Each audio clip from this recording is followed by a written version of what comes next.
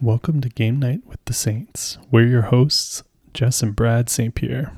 We're a husband and wife who have a passion for board games, and this podcast is dedicated to sharing that passion. All right, we're back. Episode 5. Got a great episode for you today. If you're unfamiliar with our format, we're going to talk about our favorite board game memories of the last couple of weeks, followed by our notable news and crowdfunding corner, before diving into our feature game, which is Obsession. So why don't you go ahead and start, Jess? What's your board game memory for this week? Well, I feel a little guilty because this is the second podcast in a row that my board game memory isn't actually about playing a game. Because if I'm going to be really honest with our audience, Jane is still teething. Brad and I have been very tired, so we haven't got in as much board game playing as we would like the past couple weeks. But I do have a board game adjacent memory, and that is the other day when Brad was off. We took Jana to our local game store, and it's the first time she's been there since she's been a little itty bitty baby. But she just started wearing face masks, so we took her, and she thought it was the greatest thing because she figured out how to open boxes, like pull up board game boxes on one of her little Haba games the other week. So she wanted to open inside everything in the game store, which I told her I didn't think the owner would think very highly of. But she did get to pick out a game. So we found one for her there that's age 3+, which is a little older than her, but we thought it would work well. So what about you, Brad? What's your memory? Yeah, so my memory is actually about playing the game that Jana picked at the Games Keep. That's our local game store. And it's Merry Magica by Pegasus Spiel. And it's, rated for 3+. And the essence of the game is basically you have a little wooden witch meeple that has a magnet inside it. And some of the cardboard chits have probably a piece of metal in them, so they're magnetic, and you basically have to find the magical pieces of clothing for the witch, and those are the ones that stick to the magnet. And we had pretty good fun with it. Jana did pretty well with it, all things considered. But my favorite part was when she won the game. She got really, really excited and just ran around the house with the witch meeple doing, a victory lap. I feel like she's definitely her mother's daughter in this regard. I don't always do a victory lap when I beat you in board games. Okay, so let's jump into our notable news and our crowdfunding corner. Do you have any news this week? Yeah, there's a couple of pretty big pieces of news. The main one is that Asmodee, probably the largest publisher of board games in the world, because they have so many smaller companies under their corporate umbrella, is being sold. It's unknown at this time who the buyer is, but Goldman Sachs has apparently been actioned to be the broker for the sale. And the apparent sticker price is 2 billion euros. They were previously purchased by PAI Partners, which is a French investment firm, for approximately 143 million euros. So that's a pretty good return on investment. Well, it's not surprising, right? We've really seen the popularity of board games just skyrocket through the past, 18, 19 months of this pandemic, where things that, people may never have considered buying before and sitting down at the table to play are flying off the shelves. So, yeah, and it'll be interesting to see how the board game landscape changes, because whenever you have a major shakeup like this, things are going to change, right? People are already upset with Asmodee for their customer service policies and stuff. They're representative much more of general corporate America now, instead of, the niche hobby facilitation that we've all come to know and appreciate. And it'll be interesting to see with new ownership whether that'll get better or worse. Anything else? One other major piece, which I think is pretty notable, is Gloomhaven Digital, which has been on Steam Early Access for, I want to say, 2 years now. is going to be updated to include the full campaign on October 20th. So if you haven't already bought physical Gloomhaven, or if you've bought it and the time it takes to set up and store and all that stuff is just too much effort, this could be a really good way to play Gloomhaven. Well, that's one that's not in our collection yet, but yeah, well, we do have Frosthaven coming on the way, though. Maybe it's an option for us. What's your crowdfunding corner this week, Brad? Sure. Yeah, I went with, for Crowdfunding Corner, I went with Voidfall, which is designed by Nigel Buckle and David Turtzi. And it's illustrated by Ian O'Toole and published by Mindclash Games, currently on Kickstarter. Now, for those who don't know, Mindclash Games is a pretty popular board game publisher. They've got such hits as Anachrony, Trickerion. They did a very successful Kickstarter, I want to say last year, for Perseverance. Which looks like a pretty interesting set of games. But Voidfall is a 4X game with strong Euro sensibilities. And if you don't know what a 4X game, it stands for, if you don't know what a 4X game is, it stands for Explore, Expand, Exploit, and Exterminate. Think something like Stellaris for PC gamers. And it's promising a minimum amount of luck gameplay and a deterministic combat system, which I think will really appeal to Euro gamers in general. But what really caught my eye with this is the fact that they're offering competitive, co-op, and solo modes. It's kind of a real struggle sometimes for the 4X genre to feel good at smaller player counts, because they often thrive on player interaction. So I'm hoping that like the co-op mode and having AI enemies in the game can kind of fill out those smaller player counts and make it feel like a worthwhile experience even at 2. Well, and I think the only one that we have in our collection that plays well at 2 is Empires of the Void 2, correct? Yeah, that's the only 4X in our collection right now, because most of them don't play well at 2.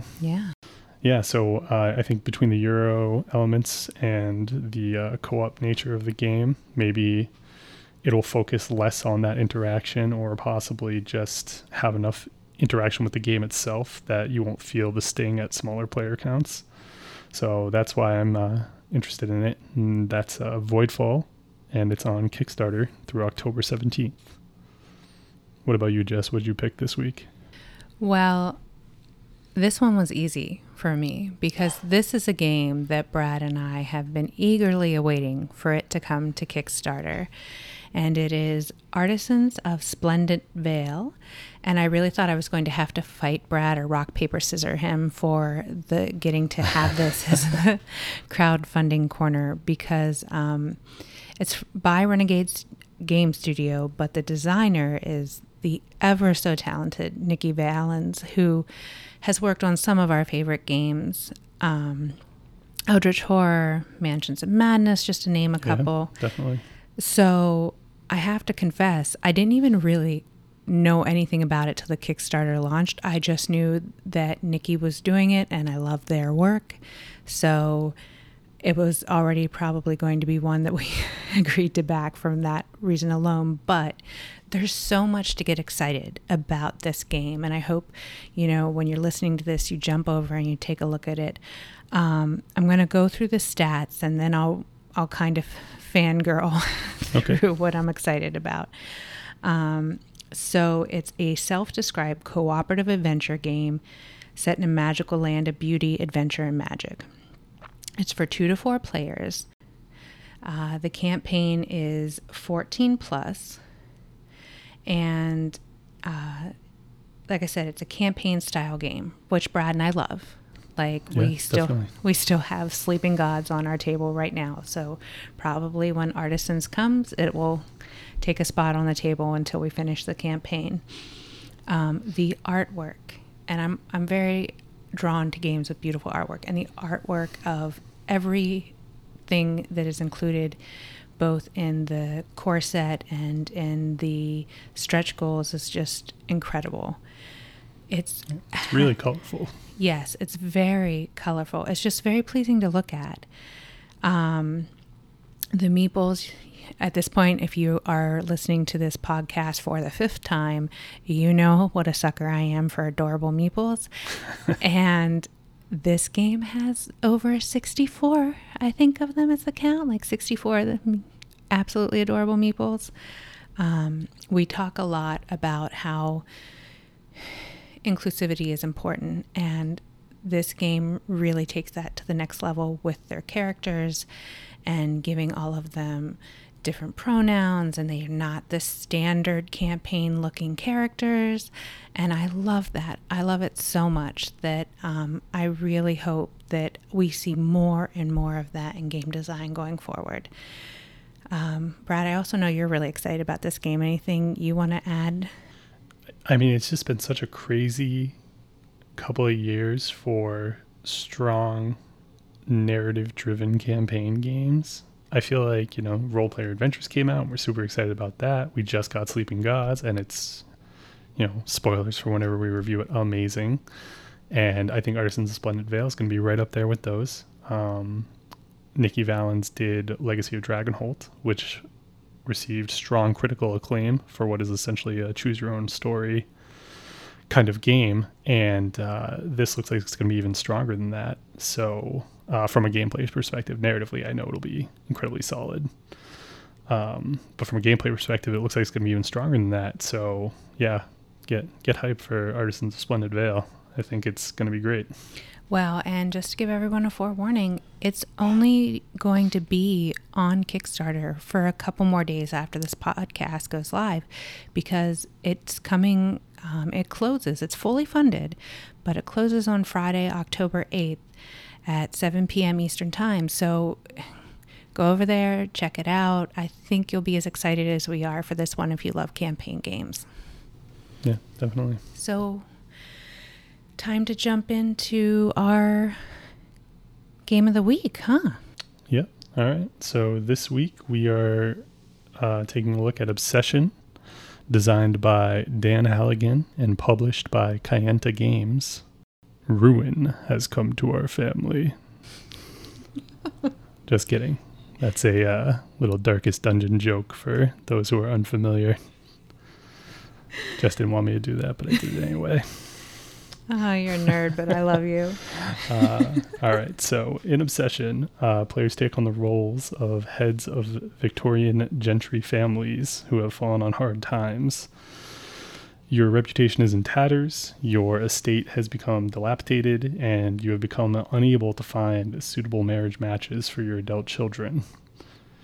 It falls to you then to host the most prestigious social events that you can manage, inviting the social elite, restoring your estate's reputation, and if you play your cards right, marrying one of your kids into the most prestigious Fairchild family. So this week we're doing a little bit different before Brad goes into his more in-depth overview, so to speak. Before we get into the full review, we're going to set the table now so that you get an idea of what we're looking at when we are talking about the game boards and the components. So here we go. There are 2 different boards in the center of the table. The first is the round marker board that, in addition to having the round track, also has a space on the top right for special cards called VP cards, and a space opposite the VP cards to the left for the theme cards. You will also have, placed near this board, the 2 Fairchild cards. The second board is the marketplace for estate upgrades and additional servants, as well as 2 decks for additional guests. 1 deck is for a set of regular guests, and the other are prestigious guests. A 3rd deck for objectives is opposite the guest decks, and the servant marketplace, which has a variable number of servants for hire depending on the player count. For 2 players, you will have 2 underbutlers, 2 ladies' maids, 2 valets, and 4 footmen, and that is placed between the guest deck and the objective deck on the board. The marketplace runs at the bottom of the marketplace board, and it has 6 regular spaces ranging from £300 to £800 as the base price. and the leftmost portion of the market board includes 2 additional reserve spaces. Whereas the game goes on, certain upgrade tiles need to be placed in these spaces at a base cost of £300. Somewhere in the middle of the table will be a bag. In the bag are the remaining estate upgrade tiles. There will also be a container for the currency coins, and there are 2 types, £100 coins and £500 coins. Each player is given their selected family box, which contains the cards for your chosen family. They begin with their family's playing board, which will have their family crest, and each board has that family's special ability listed and a reputation tracker. Instructions for each turn's action order and a list of additional things you can spend reputation on. On the board, there is a servant track for how you move your servants. The expended servant slot is where the servants go after you've used them for an activity that turn. The servants' quarter is where servants move if they were used the turn before, and available service is for where your servants are placed for you to be able to use that turn. At the start of the game, each player starts with 5 servants. Additionally, on your player board is a square where you place the estate tile that you're using that turn. Each player also has a small organizer board you can use to line up your estate tile upgrades. Each player starts with the same 5 tiles, and they are lined up under their appropriate theme of essential, service, estate, prestige, and sporting. Each player is dealt 2 starter guest. Yeah, so Obsession is essentially a worker placement game. The various different workers represent specialized servants that are only suitable for assisting with certain activities or providing specific service to specific guests, as Jess was talking about. So as an example, a lady's maid cannot provide service to a gentleman guest who would require a valet or host lawn tennis or anything like that, right? Ladies' maids typically will accompany the social elite females of, for given activities or whatever. So on your turn, you'll select an activity to host, then invite the specific number and types of guests that activity requires to it by playing guest cards from your hand, with each card representing a specific guest. From there, you'll collect favors from the guests and the activity, usually money or reputation or additional guests, whatever the case may be, representing new business connections or whatever that maybe in your head canon. From there, you can buy 1 tile from the builder market to improve your estate. And that could be used to host a new activity in a future turn. And then it's the next player's turn. So 4 times per game, the courtship event occurs, and players will compare their estate standing in a specific category, such as sporting or prestige, to try and woo one of the Fairchild children to their estate until the next courtship event. And what happens there is you get to take one of the Fairchild cards and add it to your hand of cards. And they're pretty powerful, so you want to do that if you can. And then play proceeds for the specific numbers of rounds, 16 for a standard game or 20 for the extended play game. And then at the end, players tally up their victory points, and the person with the most VP wins. So let's jump into the actual review and discussion. And we apologize to our listeners. Brad and I were talking when we always quickly share our notes to make sure that when we're doing Set the Table and Brad's giving the quick overview that we're not, doubling up on what we're saying too much. And we were talking about how this game is probably the most complicated we've reviewed yet. Yeah, I'd say so. And so there's a lot to it. There's a lot to the table, like, when I was reading you all the components and stuff. And the first thing, though, when we're doing the review, this game's material and components are just incredible. Like I talked about how you got a family box. Like, it's just the actual material of the box. Like, they were just really well made. The quality, it's really nice. Yeah, the production values are amazing. As Jess was just pointing out, you get individual boxes for each house, which makes setup super easy. For a game of this complexity, usually doesn't take us more than 5 minutes to set up. And I think that's a real hallmark that they really thought about their storage solution. And Dan Halligan, the designer, actually has a YouTube video about how to package the box if you're not sure when you get it. Yeah, maybe that's the only con I can think of, is it can be difficult putting it back in the box once you've pulled it out. I mean, now that we know how to do it, I think it's not too bad. But yeah, I don't usually care too much about the production values, but this game definitely nails it, and definitely, just like Lost Ruins of Arnak, makes a lot of little choices to make it easier to get to the table, which is really where you want to be when you're a board game designer, I feel like. Absolutely. And I just kind of want to set the tone. It is not a Darkest Dungeon kind of game. It is really more of the Victorian era. So think Jane Austen and Downton Abbey and Bridgerton, which, by the way, are all things that I love. And Brad actually found this game, right? It was a Kickstarter reprint. Yeah. And he knew I would love it. He often catches me if Jane is napping and we're just kind of hanging out doing things. I'll pop on like a Jane Austen, and I've told him he has to watch Downton Abbey with me at some point. So there are 3 modes of play. Brad touched on 2 of them. There is a solo mode. We haven't touched that, but we have played the short game and the long game. And they make it easy, like Brad said, for setup. If you want to play the long game, you just flip over the round marker board. It's on the other side. Yep. So it's really, like he said, easy to get to the table. And we've played the short version, especially with our toddler, a lot more than the long version, but we played them both quite a few times because, like I said, I love the theme. Yeah. And I mean, the one caveat I have on the production is that the drawstring bag that holds the tiles is very poorly stitched. It's kind of falling apart in our copy, but Dan Halligan stands behind his product absolutely, and has a solution for that, which we'll talk about towards the end of the podcast. And I think in future printings, that will also not be an issue. We have the 2nd edition. I think the 3rd edition that's coming out soon will not have that problem. This game, we talked when we did our Lost Ruins of Arnak review about how there are so many more choices than you would think of for a traditional like worker placement game, right? You think of, there's just a space or 2 on the board where you go, but there's a lot of decisions here. And one of the things I want to talk about that has a lot of decisions baked into it are the cards, the guest cards themselves, right? And you were talking earlier, Brad, that you and I have gone back and forth. Is this a worker placement / deck builder? Right. I mean, it's definitely a worker placement game.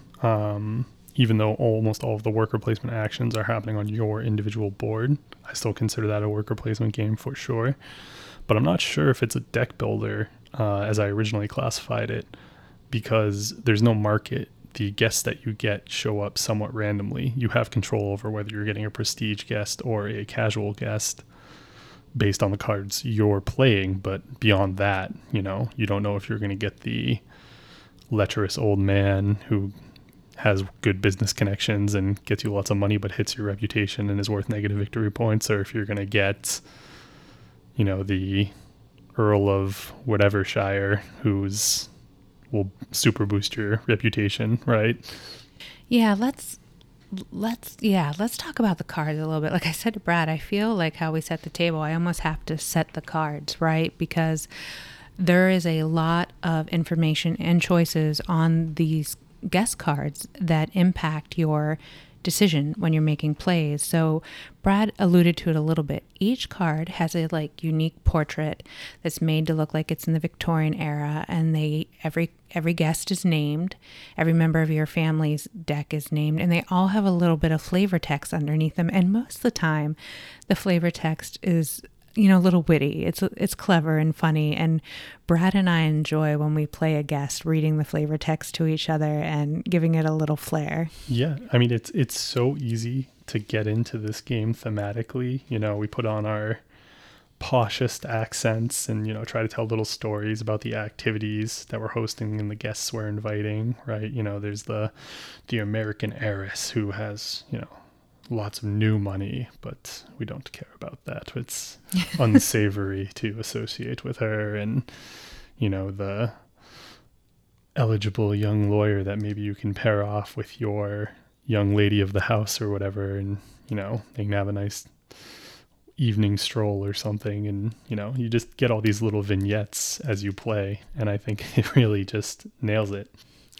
Yeah, it really does. I'm just chuckling a little bit because the last game that Brad and I played, when he was saying about pairing the lady off, we ended up, we said it was essentially what was the term? Oh, a sausage fest. A sausage fest, because we both kept drawing only male cards. And there are certain estate tiles that require ladies, and we both had to figure out what to play because we didn't want to, and we'll get into it, there's a pass action, but we didn't want to pass to get ladies back in our hand. Yeah, the only ones I got for that entire game are the ones you start with, which is the lady of the house and the eligible young miss. So I had 2 female characters the entire game. But to talk a little bit more. Oh, sorry, go ahead. Sorry, before you go on, I do want to back up to the cards. We were going to talk about all the things on the cards. Sure. So I'm going to set the card for you. So like I said, in the center, we have our portrait and our fun flavor text.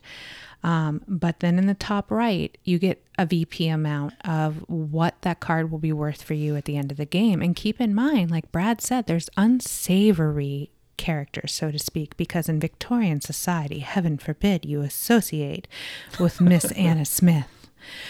And she could be worth -1 VP for you, and that's bad because sometimes our games are really close, so it matters. And then to the top left is a reputation number for the card. And they can go anywhere from 1 to whatever the 6. Yeah, because depending on what game you're playing, the short or the long game, depends how high your VP goes. So they base your reputation goes. So in that top left number, if you're only at reputation 2, but you have a guest in your hand that is reputation 3, you cannot play them for an activity yet, unless there's a special, and we'll talk about this, there are special events on the board that can affect that. And then below the reputation, it denotes if they are a prestigious guest or just a casual guest, which are the 2 decks that I talked about. It's the casual guest deck and the prestigious guest. And prestigious guest matters because there are some cards that if you pair them with a prestigious guest, like Brad was saying, the daughter of your house, if you pair her with a prestigious male guest, because this is Victorian England, you're trying to marry off your kids for the highest bidder,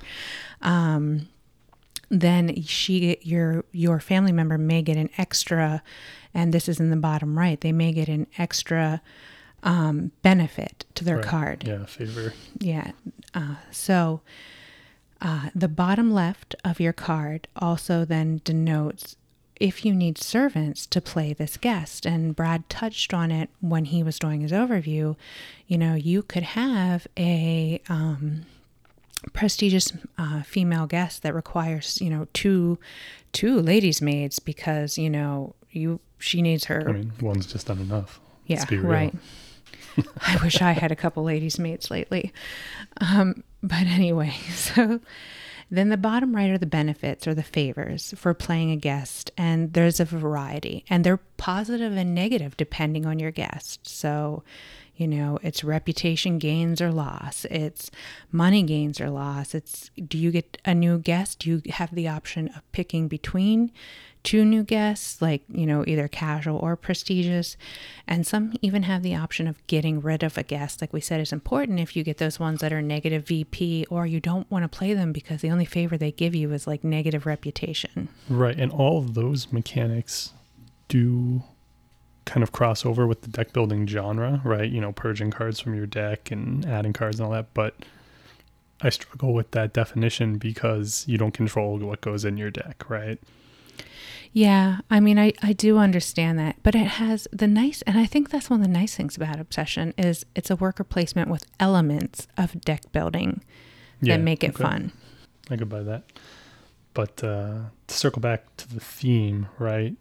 I think it really kind of sets the focus in a different place than most Victorian literature, which I really appreciate as well, because I'm not particularly well versed in Victorian literature or Victorian style TV shows or anything like that. But where the game puts you, right, is you feel like a poor member of the social elite, pretending to still be much better off than you are, right? Constantly ping-ponging from being flush to being broke as you continually upgrade your estate.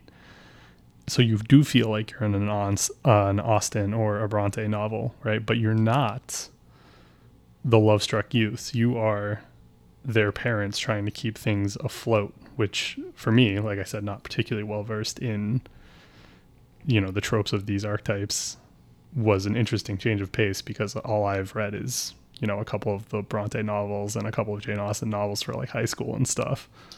Well, and in fairness to those, I mean, it absolutely touches on it, because, and like I said, Pride and Prejudice is one of my favorite. You see that the family is going to eventually lose their house and their life when the father dies, because he has no male heirs, right? But what it most reminds me of is Downton Abbey in season 1, and you find out like they're just trying to keep the estate, and that's what I think everybody gets caught up in. Wow, these big houses and these balls and all of this. But if we set ourselves in real time, like if you buy an estate now, estates can cost you anywhere, when you use US dollars, from like, $50 to like $1 million, depending how big your estate is, to run a year. So, take that back to Victorian England and put that into pounds. And that's what you're trying to figure out, is how to do this, and how to make sure like your family's prestige and your children are essentially, they're pawns on your chessboard to help your family continue to keep their noble lineage well respected. Right. Yeah. And I mean, you can tell this was a passion project for Dan Halligan and Kayenta Games, which I think is really just a corporation of one, Dan Halligan. But you can tell, because he's done some things here that I have rarely seen in my long and storied history of board gaming.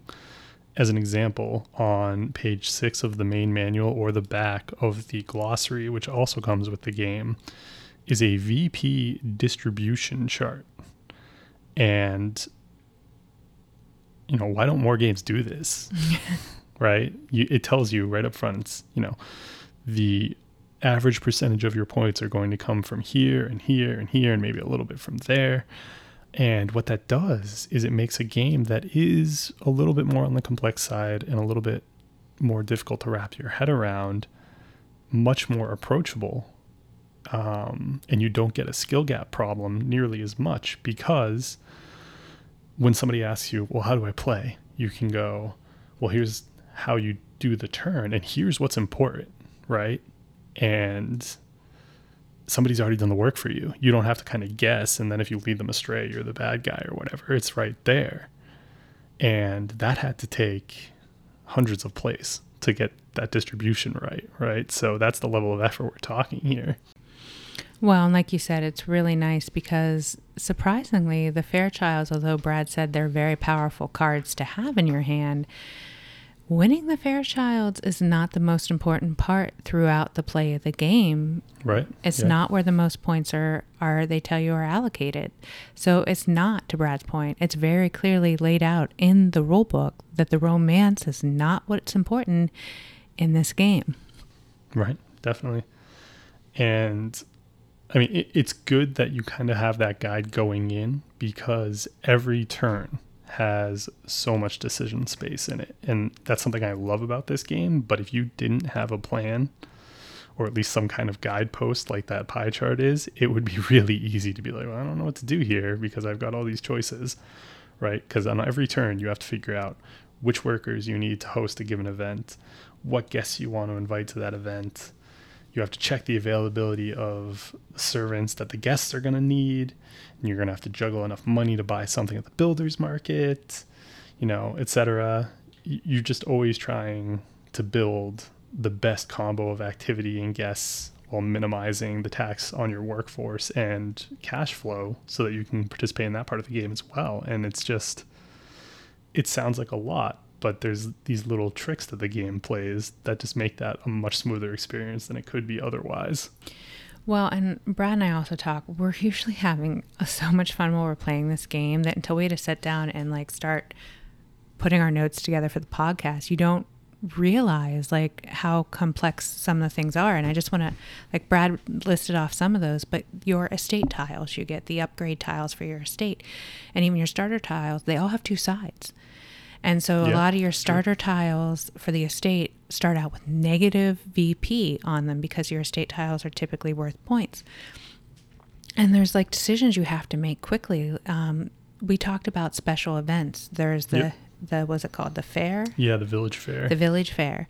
And the village fair, if you don't upgrade your essentials, right? That falls under starting essentials. Essential tile. Yeah, it's your starting essential tile. If you don't make that one of your first round 1 or round 2 activities on the short board, it's the third round. And so you miss out on, what is it, 200 pounds and... It's 300 pounds and 2 reputation. That's it. And the action that you're taking there is your family decides to plan how to administrate the village fair. Mm-hmm. Right, so it takes the butler and then 2 of your family members.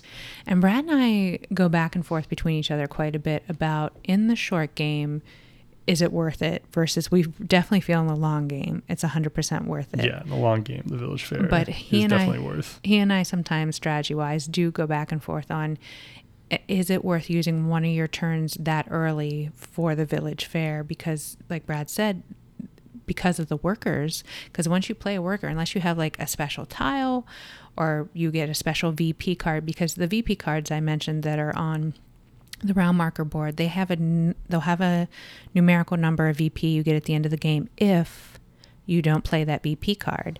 Right. But VP cards can have like special things like gain, 200 pounds. Yeah, or refresh a worker or whatever. Yeah. So a lot of times, like, you have to really be choiceful, because until they get back to available service, unless you have the estate marker, I had one last game, and that's the first time I actually had it, that let me pull from, I'm blanking, I just said what it was, but they let you pull from the servants' quarters. There we go. Got it. If, I had one that let me do that, but otherwise, like, you can't just burn through your workers or you won't be able to do an activity. Right. And that's where the dilemma with the village fair planning comes in, because it takes the butler and 2 of your family members, and the butler is a very specialized worker, and some of the most effective activities require the butler's presence. And in case we were unclear, when you use a servant, unless you have, a card or you want to pay some reputation for the special action or something, they're not going to be available for 2 turns. So you really got to kind of plan ahead. And the other thing the butler does is he is the person that vets all the new staff, hiring new workers to your pool. So if you do the village fair action early in the short game, you do not get additional workforce until significantly later in that game. And so there's a real trade-off there. Yeah, there is. And I want to talk 1 second about something else. And I always like to highlight this when I see it in games. When we talked about the high production quality, is one of the things that was very intelligently done with this game is each of the meeples for the workers is unique in color and shape. So that's true. It's very colorblind accessible, and it's, it doesn't matter if you look at your card and you can't tell what color that worker is. You absolutely can tell by the shape. So I always appreciate that when I see that in games. Yeah, definitely. Any kind of accessibility options that you can add to a game certainly should do if you can. So like Brad said, so there's a lot of choices early on you have to make with your strategic play. And like I said, you want to get rid of all that negative estate tiles or the 0 VP estate tiles, and you have to balance that with who's in your hand. And like Brad said, there are tiles that only take ladies, or only gentlemen, or whatever the case may be. So like, you have to hope that you're lucky in your guest drawing to kind of balance your hand of available individuals out for play. Right. And it's an interesting dynamic, because the game, for the most part, is what I would consider multiplayer solitaire. And I don't mind that anyway, right? I think Terraforming Mars is largely multiplayer solitaire as well, and I think that's a fine game. But some people take issue with the term, right? But in this game, your points of interaction in between courtship events are really only manipulating the builder's market and, you know, trying to take from the limited pool of available workers to deny your opponents access to them. That's it. Everything else is all in your own headspace, right? And here, I think it's really to this game's benefit to be set up that way, because most of the time I'm kind of checked out from what Jess is doing because I'm planning my next turn. And then she'll be like, okay, here's what I'm going to do. You know, this is my activity. Here's the people. Here's the fun little vignette story that I made up for them, right? And then like, great. And then I'm ready to go on my turn. And I do the same thing. I'm like, boop, boop, boop, you know, play my activity, my people, and then it's your turn again. And it gives this game a really nice flow where, you know, it's not a particularly long game in any case, especially the short game. You can probably knock out in about an hour, but it feels even shorter than that because of the, you know, kind of multitasking nature of the game. I don't have to wait for Jess's actions because the impact on my side is going to be so minimal. I can be planning the whole time, and it really just cuts down on any kind of downtime that the game might have otherwise. Yeah, the marketplace is really where it can impact. And I want to talk a second about why that can matter, because we talked about the objective cards, and I feel like the objective cards are sometimes wilds in the VP race. Well, they're not hugely significant, as the pie chart would tell you. They're not, but if you get lucky, right? So the objective cards have all different kinds of objectives on it, and I'll just give you some examples from our most recent game. Mine had 1 point per service, right? Which is so your blue estate tiles, for those who maybe have played the game and are trying to remember. So for your blue tiles, it's like you will get 1 VP point at the end for it. But then they might have ones where it's like 15 points if you can get these 3 particular sporting tiles.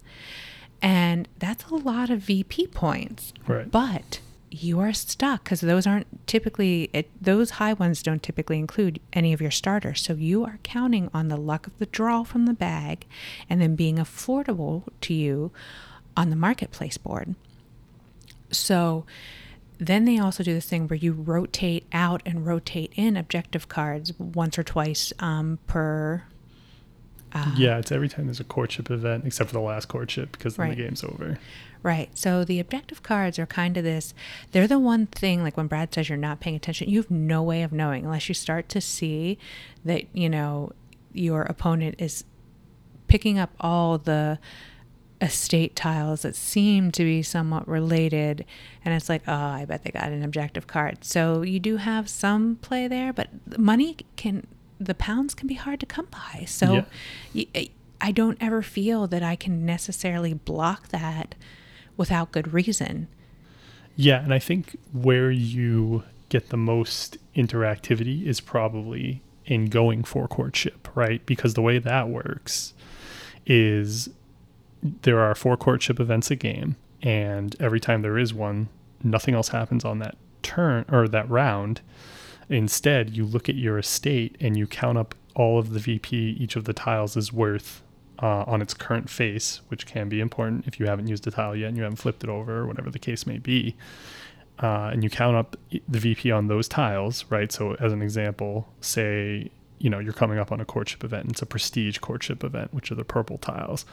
So when you get to that round, you count up all of your prestige tile VP, and the person that has the most wins that courtship. So you get access to the Fairchild card and a VP card.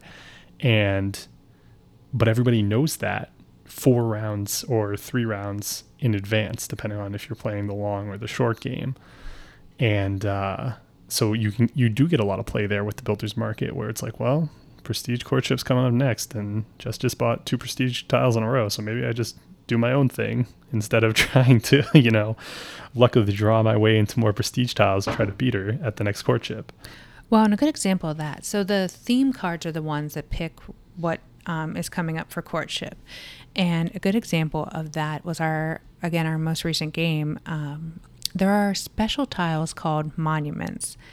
And I have a note, and Brad laughed when he saw it. He's like, why do you have monuments listed as dangerous? And I'm like, they are danger if you're not the one that buys the monument, because monuments are worth a lot more points on average than normal estate tiles. Right. So for the theme cards, you flip them over. And in our most recent game, the first theme was service. But then the last theme was also service. So it was worth twice, right? It's worth double the points. Sorry. It's worth double the points, and I got a service monument. So you know, Brad looks at that. He's like, well, there's no point in trying to buy up service because I'm never going to be able to buy enough and flip them to even come close to that. So then you just change your strategy, right, of what you're going to do. You pivot.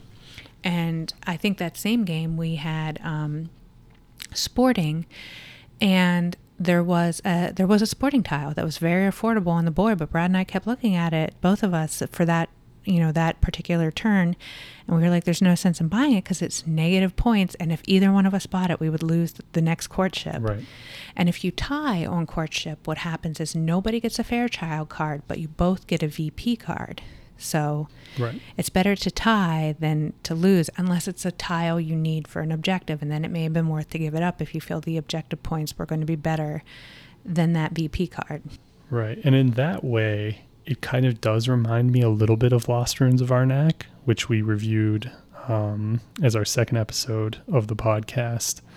And one of the things we said about that game, which is absolutely a worker placement deck builder hybrid, is, you know, it's kind of random input, and then you use what you're getting to do the best with that you can. And in a lot of ways, Obsession is kind of like that too. You can't control the guests that you get. You can't control the tiles that are going to be pulled out of the bag, but you have all these little decision points, like discarding objective cards, like deciding to go for courtship or not, that lead to this really interactive play loop where you're constantly assessing the board state and your resources and all that to figure out what the best plan is. And because the interaction is pretty limited, people can't disrupt that. So this is not something where somebody's going to go into the think tank for 20 minutes because it's their turn and somebody else just upended the board state with their play, right? So you can be thinking about what you're doing, like I said earlier,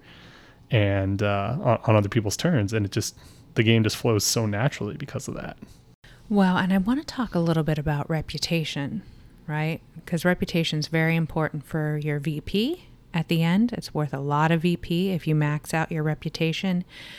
But reputation, like we said, you need it to play your guest, and you also need it to play your estate tiles, because to host the activity. Yeah, to host the activity.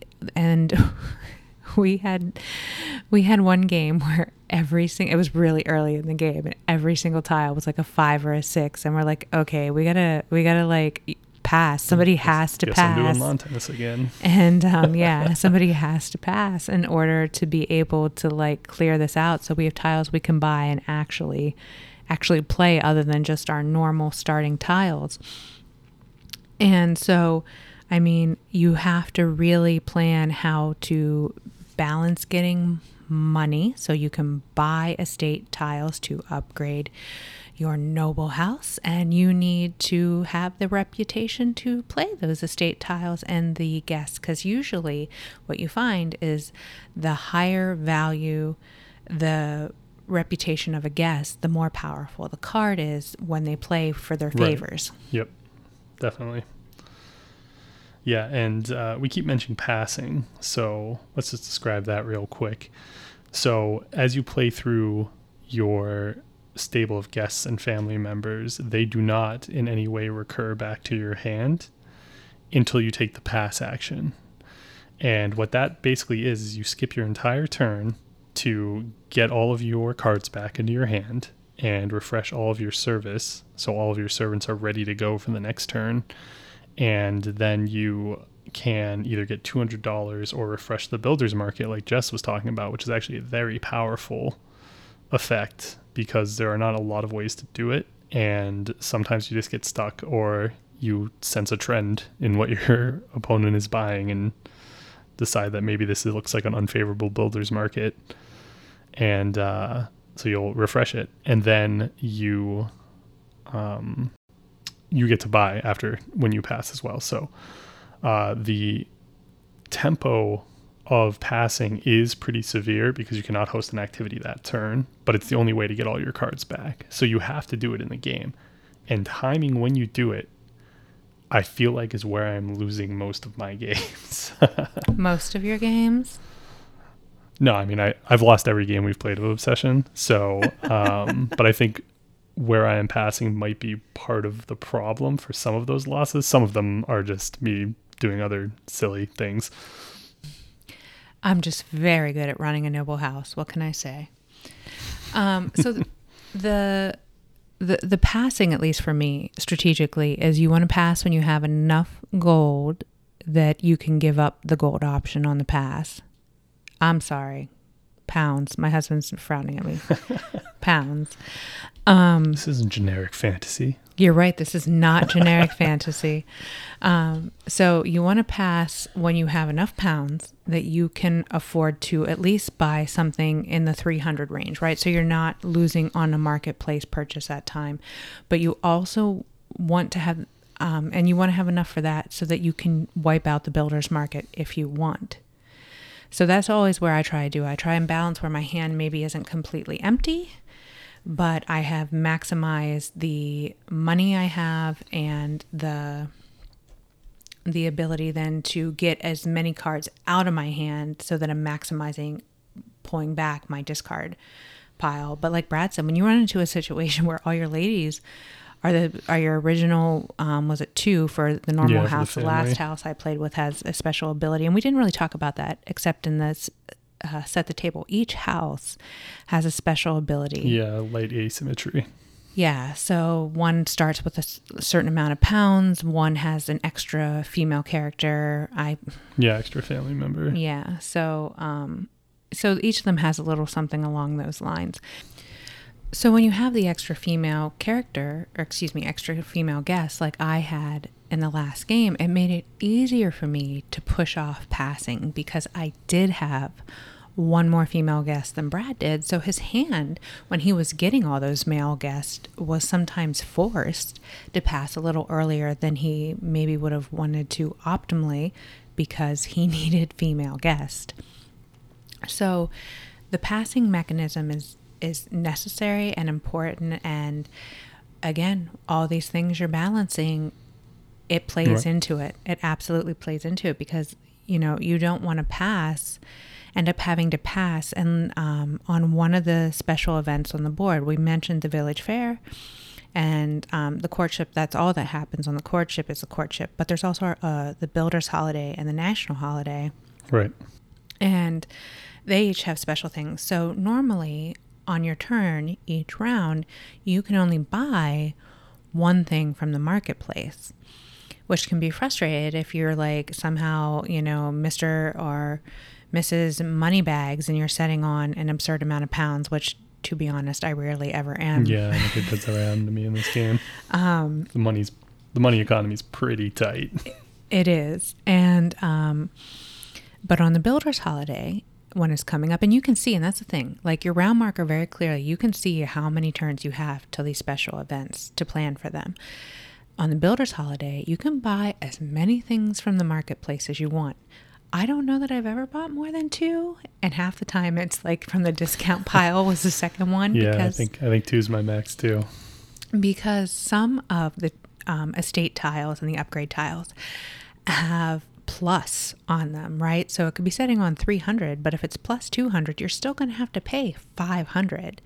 Right. And the way the marketplace works, except for like when you clear it, wherever you buy, the tiles slide down and then you pick a new one from the bag. Yeah, and I think that everything you just said there is pretty indicative of just how much play this game has. I'm not sure we're playing Obsession well, right? But I feel like there's the possibility to get to that state and end up playing Obsession well with enough repetition. Just as another example, we hardly ever use the special actions which cost reputation.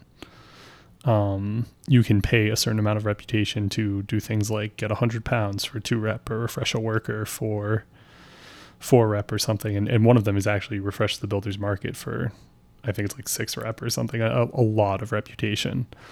We're hardly ever using those abilities, so that's like an aspect of the game we haven't really explored yet, which might help us optimize even more. And we've played this game several times now, so the fact that we're still finding things to like think about and take in with each new game, I think really just displays the level of depth this game has. Absolutely. I mean, I look at those, like, you know, when we talked about setting the board, those extra actions are there for your reputation that you can use. But I feel sometimes that unless you're able to get some of those prestige tiles as your activity and really jump your reputation, you either have to be willing to give up like a VP card to get reputation.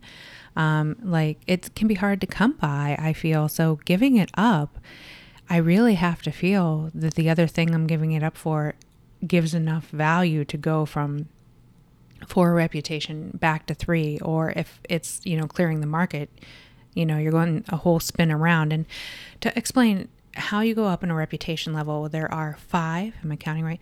There are 5 on the little board. There'll be a little token that has the number of your reputation, and then around it you have your it's like a little black meeple. It's like a wheel or something. Yeah, it's like a wheel, and there are 5 spokes in that reputation wheel, and you have to move your little token around to flip your reputation up a level.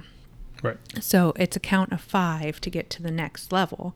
And that's when Brad says, you know, you can spend 2 reputation. It's essentially the tracker of your reputation marker that you're counting back from. But yeah, I mean, you're giving me a lot to think about on how I'm going to beat you the next time we play. I was a little offended, to be honest, that you say we're not playing. That you play Obsession well. I don't think I play Obsession well. So I want to talk about then, so the Builder's Holiday comes up. You can buy as much as you want from the marketplace.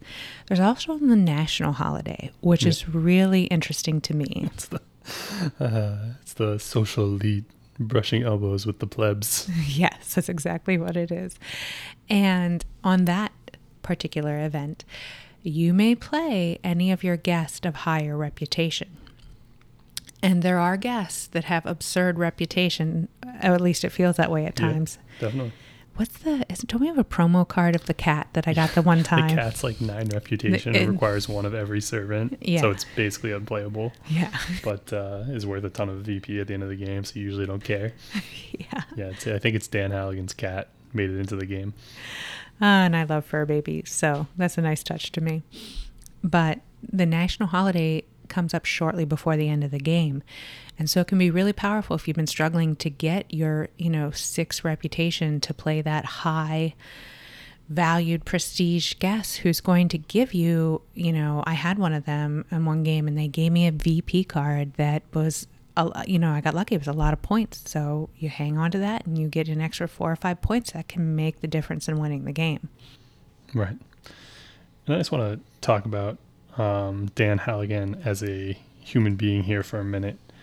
He is super active on social media and Board Game Geek, and all interactions with him, to all accounts, seem incredibly positive. And that's really refreshing when sometimes you reach out to a board game designer and they, give you the brush off. It's like, how did you not understand this? Or I don't have time for this. Or I can't believe you said this thing about my game or whatever. Right. And Dan has none of that. He's an incredibly pleasant throughout, every interaction I've seen with him. I have personally reached out to him on Twitter to check the availability of the expansions for this game after the late pledge for the Kickstarter was already over. And he responded like same day and was super helpful. So, when we can point out great behavior from somebody in the industry, I'd much rather do that than talk about the latest scandal or whatever. So you can really tell he's passionate about this game and that he loves it, and he wants you to love it too, which I think is important. So we try not to cover games that you can't easily get anymore, and Obsession is currently out of print. But the reason we decided to cover it, aside from it being a really great game, is that the latest print run of 20,000 games is on its way to various points around the globe.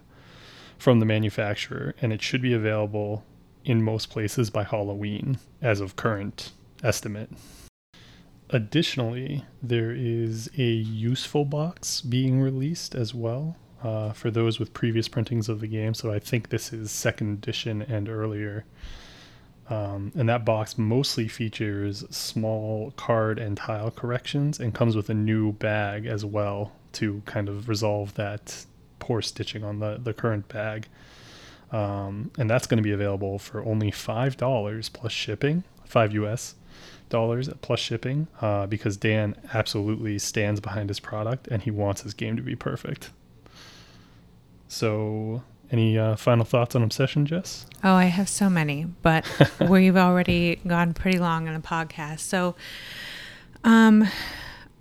we always talk about, does a game have a place on its shelf? Well, this game not only has a place on its shelf, but if you told me I had to run in and I could only save like 2 games, this would be one of the 2. That's how strongly I love this game. And I think it does a beautiful job of bringing, if you ask me my favorite television show, it's Downton Abbey. Not even close. I still miss that show. And for a little bit, when I sat down at the table with my husband, it's as if I'm back at Downton Abbey with Lord Grantham and Lady Grantham and all the amazing characters that show brought into our lives. And I feel that the designer of this game, that Dan, did such an amazing job of also pointing out that despite how often the Victorian period is romanticized and that lifestyle of nobility is romanticized, that it was incredibly stressful trying to balance managing an estate and worrying about your children and your grandchildren and what your family's future would be like if you messed up your reputation, if you didn't manage your money properly. And I don't think I can say this strongly enough, but if you enjoy any of those themes, go out, buy this game, put it on your shelf, and enjoy it forever. Because every time we bring this game to the table, it is absolutely a great board gaming memory for me.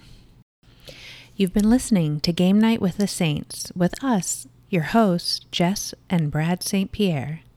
If you like what you just heard, please consider leaving us a review on your podcast platform of choice. It really helps.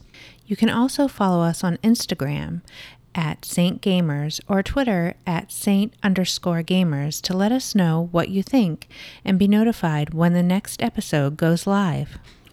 We also have a Ko-Fi account linked at the bottom of the show notes if you feel like tossing us a couple of bucks to help offset the costs of running the podcast and website. We'll be back again in 2 weeks with another episode. Until then, remember, it's just a game.